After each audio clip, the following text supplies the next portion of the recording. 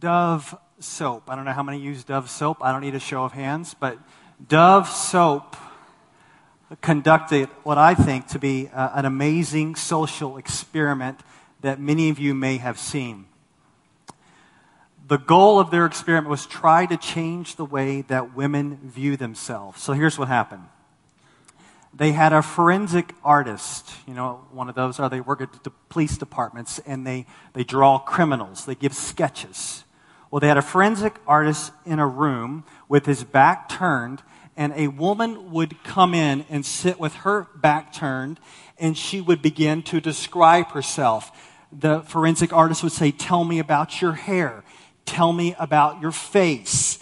Tell me about your prominent features on your face." And the women sitting with their back turned would say things like, my chin is kind of protruding, or my mom told me I had a big jaw, or I have a kind of like a fat, rounder face, or I have more freckles now that I'm older. And so the forensic artist would say, "Thank you," and the woman would leave, and he would never see her. But then another person would come in that met the woman in the lobby, total stranger, did not know the woman beforehand. He interacted with her for a little bit. He comes into the same room with the forensic artist, and the forensic artist is asking him the same questions without seeing him, without seeing the artist, about the woman he just met. So the forensic artist is putting up and drawing two different pictures. One of the way the woman described herself, and another of the way the complete stranger described her. And the results were amazing. What it ended up happening is that the women consistently described themselves less appealing than the way the stranger described themselves. And when the women came to view the pictures, they saw the picture of what they said they looked like, and it was less appealing than what a complete stranger said that they looked like. Let me give you some examples. The first one is a woman named Keela. The picture right here is the one of her describing herself. He's just drawing what he hears, and the other one is of a complete stranger who saw her earlier that day. And the second one is of Florence. Same scenario. The one on this side is her describing herself, and the one on the other side is just a complete stranger describing her. And what the experiment that Dove was trying to do is create a tagline, and their tagline is this: "You are more beautiful than you think." And they said that what women tend to do is they go around and they analyze all the things that are wrong with them all the time. Any women like that here? And they're trying to say, you are more beautiful than you think. And as I was thinking about this, I'm wondering what messages that women have received that create such a discrepancy. And that pushed me a little further because I'm a pastor, and I want to ask this question: what other messages have women received that has hurt themselves? What other messages have women received that have really made their relationships difficult? What other messages have women received that have even hindered and hampered their walk with God? And today I'm going to talk about women. I know guys have issues as well. Let's save our issues for Father's Day, all right? But for this Mother's Day, what I want to do, I want to encourage every single woman in here.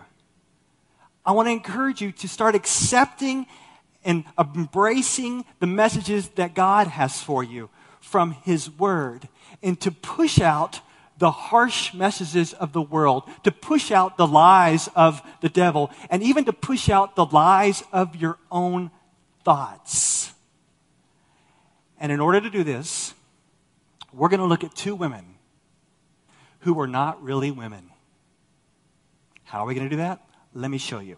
Turn in the Bible to Proverbs chapter 9. We've been going through the book of Proverbs. Turn to Proverbs chapter 9. If you cannot find it, maybe someone next to you can help you, or look at the table of contents. Proverbs chapter 9. What we have in Proverbs 9 is the end of a 9-chapter introduction to the book of Proverbs. And in chapter 9, we have reached this high point with the choice between wisdom and folly. And what it is really just a choice between God's wisdom through his word or the wisdom and foolishness of this world. And it's presented with poetic imagery. And the imagery that it uses is of two women. One is called woman wisdom. She represents God's wisdom. And woman folly. She represents the foolishness of this world. And the idea is this. You, all of you, you're journeying, you're taking this journey, and you're walking on this street of life. And as you journey through life, you have woman wisdom trying to get your attention, and you have woman folly trying to get your attention. Which one will you pay attention to? They both have houses, they both issue invitations, and they both present an absolute different destiny. Woman wisdom, woman folly. Which one will you accept and listen to? That's the question. That's where we're going. Let's do it. Let's start with woman wisdom. Proverbs 9, verse 1. Wisdom has built her house. She has hewn her 7 pillars. She has slaughtered her beasts. She has mixed her wine. She has also set her table. She has sent out her young women to call from the highest places in the town. So woman wisdom lives in a really big house. If it helps you, just think Downton Abbey. She has a big house. And in her big house, she made this huge meal, and she sends out her servants to invite people in. And what that represents is it's God's feast of wisdom, and God sends out his messengers of prophets and preachers and mom and dad and says, listen to the wisdom of God. And her invitation is seen in verse 4. Whoever is simple, let him turn and hear. To him who lacks sense, she says, come, eat of my bread and drink of the wine I have mixed. So the simple person here is the uncommitted person. And I know there may be some of you here this morning who are not committed to Christianity. Perhaps you are seeking, perhaps not. Well, the invitation to you is, come on, check out Christianity. Check out God's wisdom in Jesus Christ. Come, you are invited to this feast to check out God's wisdom. Not only does she live in a house, not only does she issue an invitation, but she also presents a certain destiny. Look at verse 6. Leave your simple ways and live, and walk in the way of insight. So woman wisdom offers life that is entered into by, what does it say? Leave your simple ways. That is the language of repentance. So as you're going down the road of life, you are to turn away from evil, turn away from sin, and embrace God's way in his wisdom found in Jesus. So here we got woman wisdom, we have her invitation, and we have her destiny of life. Well, let's flip it over to the other side of the street and look at woman folly. Woman folly, what does she have to say? Look at verse 9. The woman folly is loud. She is seductive and knows nothing. She sits at the door of her house. She takes a seat on the highest places of the town. This woman is an obnoxious woman. She is loud. She's trying to spread her influence out over the whole city. And her invitation goes out in verse 15, calling to those who pass by, who are going straight on their way. Whoever is simple, let him turn and hear. And to him who lacks sense, she says, stolen water is sweet, and bread eaten in secret is pleasant. So she's going after the uncommitted. Someone's walking down the street, minding their own business, going on their way, and yet not committed to either way. And she's trying to say, come on in. I don't have a big meal prepared, but I stole some water, if you want some of that. And in fact, we're going to eat this bread in secret. Basically, she's trying to entice them by this exotic and this illicit fun. But her sin leads to the destiny of death. Look at verse 17. But he does not know that the dead are there, that her guests are in the depths of Sheol. That's the grave. So if we thought about this grand house of woman wisdom, woman folly's house is a morgue. If you enter into the foolishness that she offers, it leads to death. And the dead are there and they never exit. So do you have the two women, two invitations, two destinies? Woman wisdom, woman folly. The choice is yours. Which one do you choose? Every single person in here is going to say, I choose woman wisdom. I choose God's wisdom. Every single person is pretty much going to say that. But how do you know? How do you really know that you're choosing God's wisdom? How do you know that you're choosing wisdom? Well, I'll tell you this. You can know if you're choosing God's wisdom or not based upon what you do with the invitation. Do you accept it or do you abuse it? When God's truth comes your way, do you accept it or do you abuse it? When someone comes up to you and says, look, I want to show you what the truth of God's word says, do you say, good, tell me, do you accept it? Or do you say, I don't want that, or do you abuse it? Well, let's finish up this passage. Look again at verse 7. We'll go through 7 through 12. Read the whole thing. Whoever corrects a scoffer gets himself abuse, and he who reproves a wicked man incurs injury. Do not reprove a scoffer, or he will hate you. Reprove a wise man, and he will love you. Give instruction to a wise man, and he will be still wiser. Teach a righteous man, and he will increase in learning. The fear of the Lord is the beginning of wisdom, and the knowledge of the Holy One is insight. For by me your days will be multiplied, and years will be added to your life. If you're wise for yourself. If you scoff, you alone will bear it.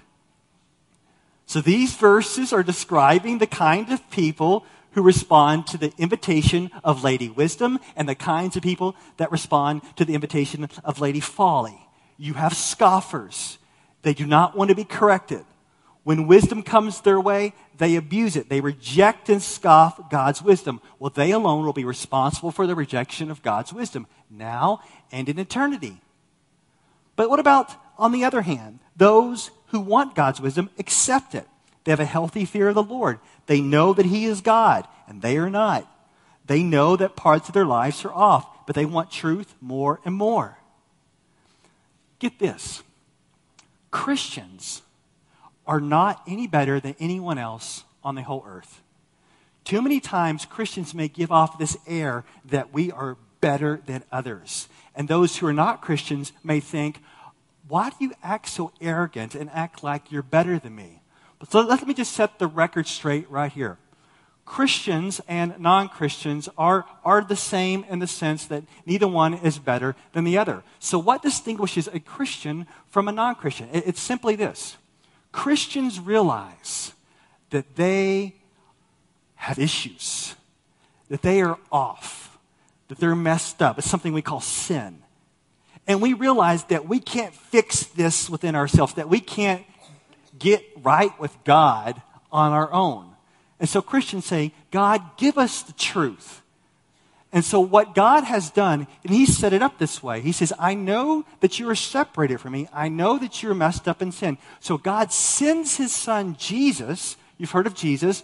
And He lives the perfect life and dies on the cross for our sin, buried, rises again. And this is what Christians do. Christians say, we need Jesus to be right with God. And so we turn from our sin and put our faith in Jesus, and we are forgiven and are reconciled to God. But get this, that doesn't make us better than anyone else, because we are a sinner just like other sinners around the world. But there's only really one thing that distinguishes Christians from non-Christians, is that Christians are repentant sinners. Do you get that?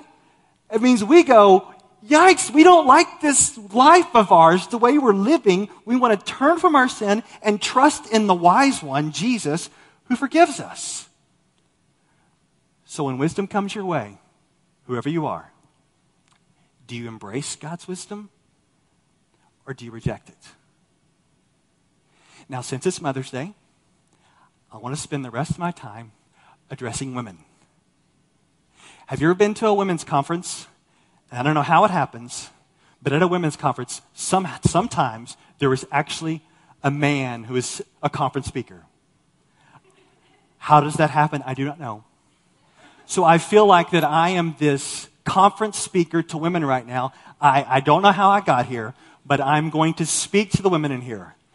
And the question I'm going to ask is that when God's wisdom comes your way, do you accept it or do you reject it?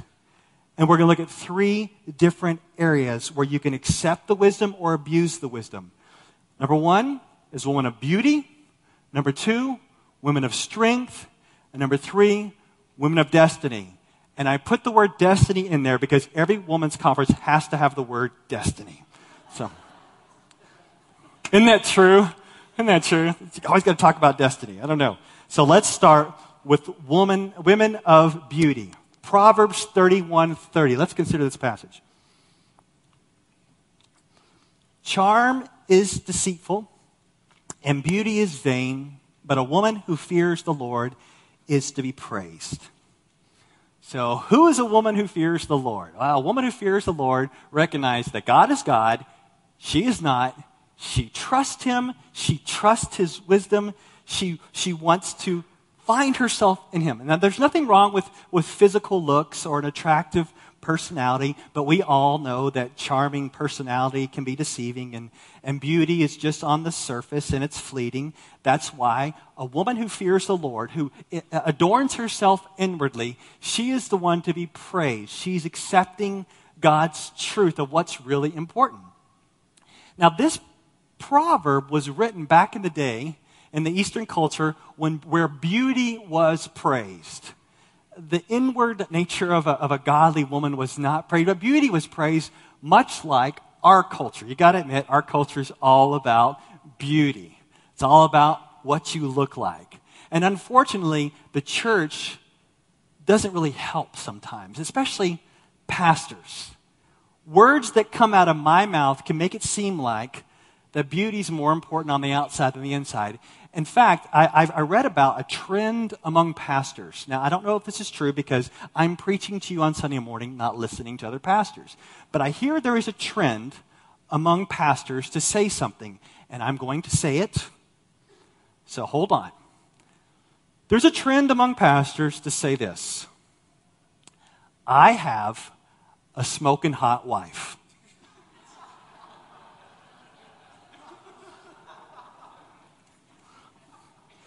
Now, let me explain why that terminology is not helpful. For starters, if I said that, my wife would crawl under the pew and never come out ever again. There's some other reasons why that terminology is not helpful. In an article I was reading this week, it's that the reason why it's not helpful is because when pastors talk like that, or when Christian guys talk like that on campus, or when they talk about their girlfriend that way, what it seems to communicate to some women, not all women, and it's okay if you find your wife attractive, and it's okay if you say things like that to her in private. I just don't want to hear it. Just don't say it in public. But what it might communicate to some women is that they need to be some gospel version of the supermodel. Like take any supermodel that you shouldn't know about. Any supermodel that a girl needs to be the gospel version of that supermodel. That puts a lot of pressure. And not only that, but think about this. When you use that terminology, there are women in your presence who may have been abused physically. They may be even sick right now. They may have body image issues. And when you start talking like that, that's very discouraging to them. And dads, when you say stuff to your wife like that, which is fine to do in private, but when you say stuff like that to your wife around your daughters are going to start to wonder, what does it mean to be hot? And they may start talking to their friends of what it means to be hot. And how can they be hot? And if they don't think that they're hot, then they're going to wonder what's wrong with their body. And they're going to start to hate their own body. We need to watch our terminology of what we communicate because we want to focus and accept God's wisdom. This is inner beauty of a woman, a girl who fears the Lord is to be praised. And we need to find ourselves as men praising and commending that inner beauty and those who walk in it. So let's be careful with our terminology. The second area is women of strength. Women of strength. The ideal woman in Proverbs is described as a woman of strength. Let's consider Proverbs 31, 17 and 25. I'll put it up for you. It says, she dresses herself with strength and makes her arms strong. Strength and dignity are her clothing, and she laughs at the time to come. It's not her clothing line that makes her strong, but it's her character. This is a woman who puts on these clothes each day, not physical, but clothes of her character that is trusting in the Lord, solid in the Lord. That this is a woman of God in Proverbs who's not afraid of the future. Calamities may come her way, things may come to make her anxious, but she is strong because she's trusting in the Lord. Did you know there's actually a clothing designer? He's now dead now, but he used to create clothes for women. And one of the lines of clothes that he made is he wanted to create clothes for women so they would feel strong in the clothes they were wearing. And his clothing line has been tagged by this Savage Beauty, where one of the jackets that he created for women actually has miniature crocodile heads on the shoulder pads. And his idea is that he wants to empower women. And he says, so that guys and others would be afraid of women. His idea is, quit messing with women, or they'll take you out. So he's creating this strength through his clothing line. And I doubt there are many women in here when they're feeling messed with or they feel like there's problems in their life will turn to certain clothes to feel strong. Maybe you will, but most likely you don't. But when you are feeling discouraged, anxious, angry, fearful, whatever emotion may be that makes you feel weak, there may be things of this world that you turn to feel strong, to make it through. And woman folly tries to lure you in. She says, you know what? I know you feel down right now, but you know what? You would feel so much better if you just went shopping. Or you would feel so much better if you could just eat right now a lot. Or you would feel better if you turned to alcohol. Or if you turned to sex to make you feel strong. Just yesterday, I spent some time at a woman's treatment center. And it's a big place, and it was a center full of women who have struggled with drugs and alcohol. And I'm not there to point the finger at them. I want to say, man, these women have suffered a lot. And in their suffering, they felt weak and abused. And during that time, they turned to drugs and alcohol to feel strong. And right now, they're trying to get free. But my sisters, you need to know this. No matter what you're going through, no matter how hard this life is, no matter how weak you feel right now, God is for you. He loves you. He wants you to turn to Him for strength. I know it's hard right now. And to say no to the things of this world. You don't have to feel strong, but find your strength in the Lord. In your weakness, find your strength in the Lord. And say no to those other temptations that will come your way. And lastly, women of destiny. It's great that we're closing on this one because we've been talking about 2 women, 2 invitations, and 2 destinies.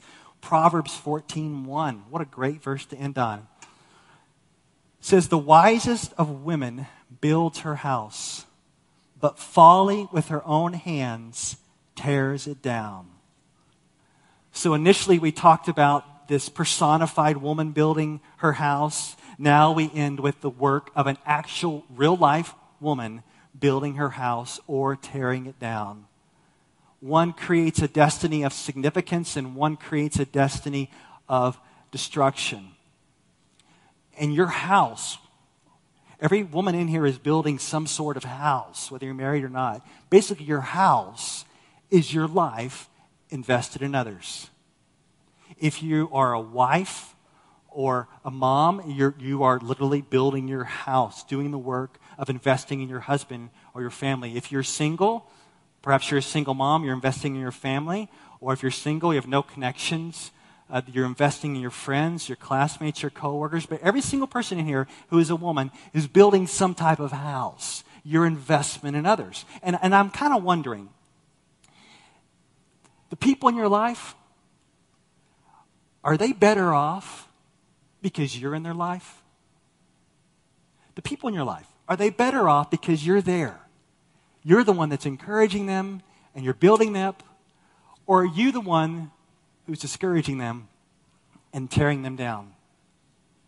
Because when we talk about destiny, we tend to focus on our accomplishments. We'd like to look how far we can get in life. But destiny includes our investment in others. How did we invest in other people? Do we encourage them or do we tear them down? And I'll be the first to acknowledge that investing in other people is difficult. Some of you right now are trying to love people. Maybe you're your children, your husband, your friends, and it is difficult. It is hard. Like right now, many of you would say that you are overwhelmed in caring for people. I don't want to see show of hands, but many of you right now are overwhelmed in caring for someone. You don't know if you can go one more day. You're so overwhelmed. Do not ever forget that Bible verse, that great Bible verse that says that God will never give you more than you can handle. That's not in the Bible. That's not in the Bible. You believed that was in the Bible, didn't you? That's not in the Bible. Because when I read the Bible, I see that God seems to always give people more than they can handle. Yeah? Don't you agree? Read the Bible like, man, people are totally overwhelmed beyond their ability to stand it. That's the way God sets it up. We're going to be overwhelmed with the problems of others and trying to invest in them. It's a mess. And so the point is, when you feel that, you are to turn to the Lord. But if right now you're overwhelmed with investing in people and you're just making a mess of it, it could be you're just trying to pull it off on your own. You're trying to pull it off on your own energy, with your own wisdom, your own strength. You're trying to be that strong woman. Put your alligator jacket on.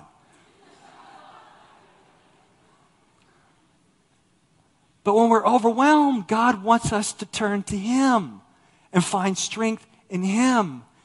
And we invest in others and we're creating this destiny. We can say, God, you get all the glory because you pulled it off, because this is a mess, but you pulled it off.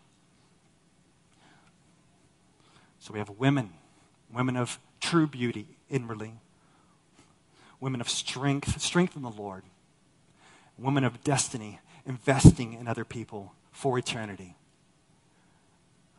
And that all comes because you're accepting the wisdom of God. You're rejecting the lies of the world. You're putting a stop to the lies of Satan. And even your own thoughts that are always messing with you, you're trying to reject them and fill yourself with God's truth. You remember at the beginning of the sermon, we talked about the forensic artist drawing the women who talked about themselves. And it was less appealing than the way a stranger talked about them. I wonder, what if God were describing you? Rather than a stranger describing, what if God described you? How would He talk about you? Chances are that God would talk about you in more appealing terms than you think of yourself. There are so many thoughts you may have in your mind about yourself that are lies, that you've embraced, that you've turned into sin, and they're just lies. And yet when God describes you in Christ, a Christian, a woman who trusts Jesus, the way He describes you is amazing. Many years ago when I was younger, probably about 15, 20 years ago, I would go to a concert. And I would go to this concert over and over again. You know, some people just go to a concert once. I probably went to this concert probably 10, 15, maybe 20 times of a guy named Dennis Jernigan. Most of you won't know him. He's a singer-songwriter out of Oklahoma, and he sung a song that we used to sing in church called You're My All in All. At his concerts, what he would do is he would have all the women stand up. I'm not going to have you do that, but he would have all the women stand up, and he would say, I know many of you have bought into the lies. You feel like you're worthless. You feel like you're beyond being forgiven. You feel like that you are rejected, that God does not want you anymore, that he's done with you. And he would have all these women stand up, and then he would sing a song over them. He would sing a song of almost like God was singing over them right there, and he would sing the song of truth, of love, of the gospel. And so for this morning, I am not going to sing over you. I'm sorry. Maybe you were hoping for that. However, in a moment, we are going to have a song sung over you of what God thinks of you, of how he views you. And I want us all to accept it, but mainly the women in here. I want you to think about, no matter how far you may have thought you have fallen away from God or run away, or maybe how ashamed or something you've done is foolish, or you think that you're beyond his love and grace, or your mind is all messed up, let these be the words of God, and they're actually from the Scripture. Let these be the words of God that he is singing over you, singing his love and truth to you. And so as we start to enter that time, what we're going to do, we're going to start with prayer, and I'm actually going to pray God's thoughts over you from his word. Okay, are you ready for that, ladies? I'm going to pray God's thoughts for you. If you are in Christ, if you're a believer in Christ, these are God's thoughts of you. So let's go ahead and go to a time of prayer right now.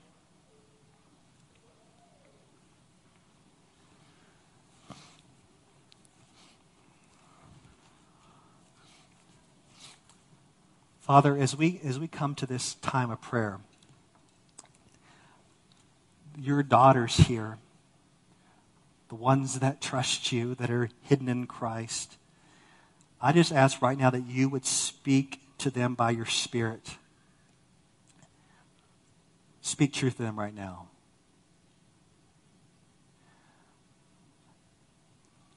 God says of you that in Christ you are no longer condemned. No matter what you've done, those of you who have repented and turned and trust in Christ right now, you are forgiven. Yes, even of that attitude, of that action, you're forgiven. No matter how dirty you may feel, God says in Christ you are pure.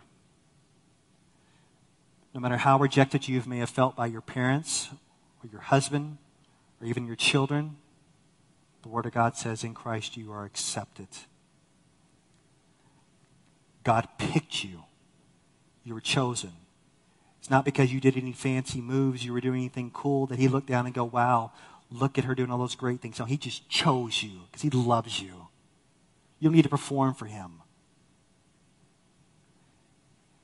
In Christ you are secure. When everything else has fallen apart, you are secure. You are redeemed. He redeemed you through his love. You are a new creation. You are embraced. You are adopted. You're now part of the family. You are justified. He clothes you in perfect righteousness. You are complete. You are not lacking. In Christ, you are perfect. And to put it all together, you are loved. Lord, please enable your daughters to believe your truth, to accept your wisdom in Christ, to accept your great love to them. Continue to minister your truth and your love to them.